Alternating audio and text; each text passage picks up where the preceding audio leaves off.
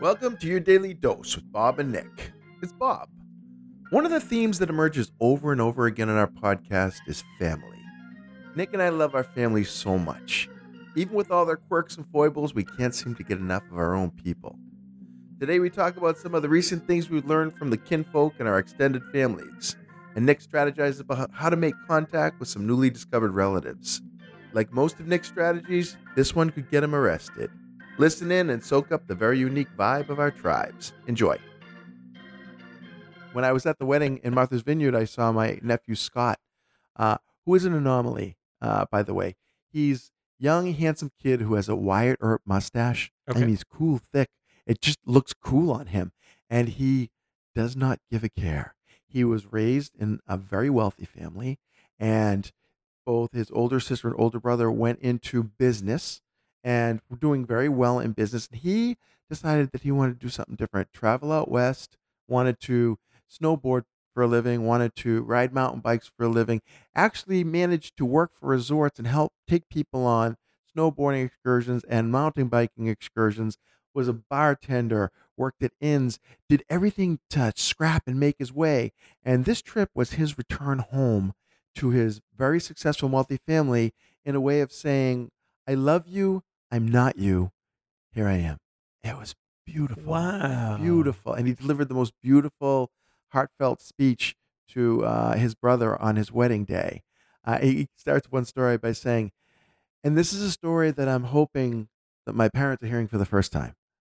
And you know something's going to come from that. Well, Scott is our newest fan.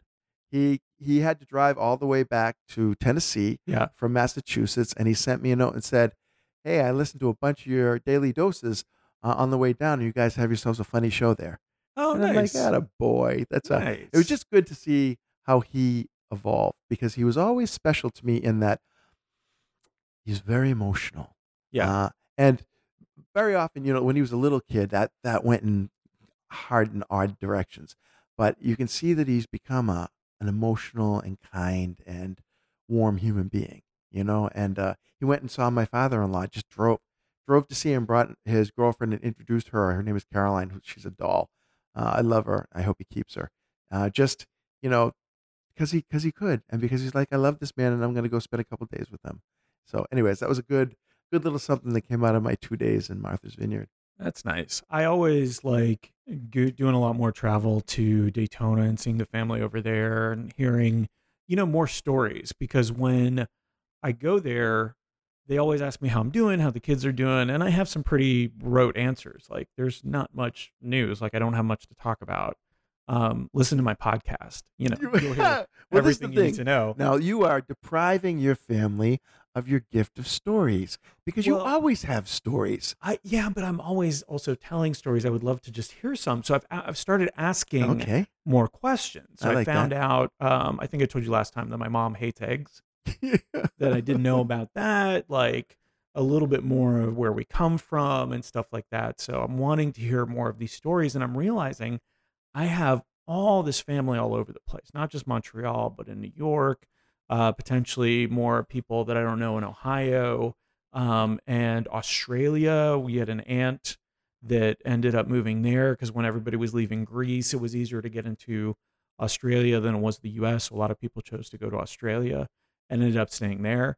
And I'm just like, I kind of want to get to know these people, Yeah. and I don't know how to reach out, and I don't want to do it via social media. No, so you So gotta I'm road trying trip. to figure out, yeah, You gotta. Oh, just you gotta. just show up. Is that your advice? Yes. Okay. Yes, but here's the thing. Okay, you don't just show up at their door. You show up in their town and you say, I'm here. I'd love to see you. Because show up at the door, that's kind of too much pressure in my Yeah. mind. And maybe I'm wrong about this, by the way, because if someone I adored showed up at my door, I'd have mixed feelings. And when I say that, I'd immediately invite them in and love them, Of but I'd be course. like, I was planning to do other things Yeah, today. this may not be the right time. And now I have to either be rude to you or I have to sacrifice everything I had already planned because you showed up at my door. Yeah. But otherwise, I love the concept of you just showing up. When we were in Martha's Vineyard, we on the wedding day walked 2 miles from our hotel or our inn to my sister-in-law's house, unannounced. And I was saying to Patty, you should send a text. You should do something. And she's like, no.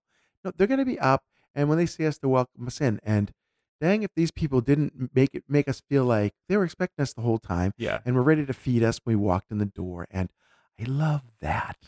I have to aspire to be that. But for you, I say you need to just do it. You just need to do a little research on them. I mean, Yeah. as much as you Get can. to know them. So what I'm hearing is stalk them online, Yeah. figure out what all their likes and dislikes are, adopt their hobbies, and maybe even show up at if they have like a club that they go to or a church, just kind of show up there. You are And don't introduce myself there. Just kind of show up and be just watch them. subtle. Hey, who's that guy? He looks familiar. He looks like us. I have to tell you, what you just exposed all of us to is the fact that you are adept at stalking. I never considered the concept of adopt their habits, adopt their hobbies, right? Like, because if you're a bird watcher and all of a sudden Sure. I'm a bird watcher, we have something to talk about. Oh, I thought you were going to say if you're a bird watcher, you have to adopt the habits of the birds. Is that not how it works? That would be different. You are stalking the birds, right? You want to get to know them. You want to go to the same bars that they go to. Fair all of those enough. things. But I was just thinking, sharing the hobby of bird watching. You're like, Oh, that's now all of a sudden we're going to intersect in all the bird watching hey, pages. you Yeah, look familiar. again. You look half Sasquatch like me. Are you Those- Greek? No way. Where's your family from? Hey, it's Nick. Thanks for listening. Maybe stalking family members isn't such a great idea, but looking them up on social media and trying to reconnect with them in a non-creepy way could be very positive.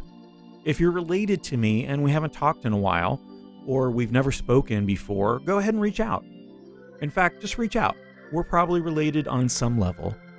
Have a great day.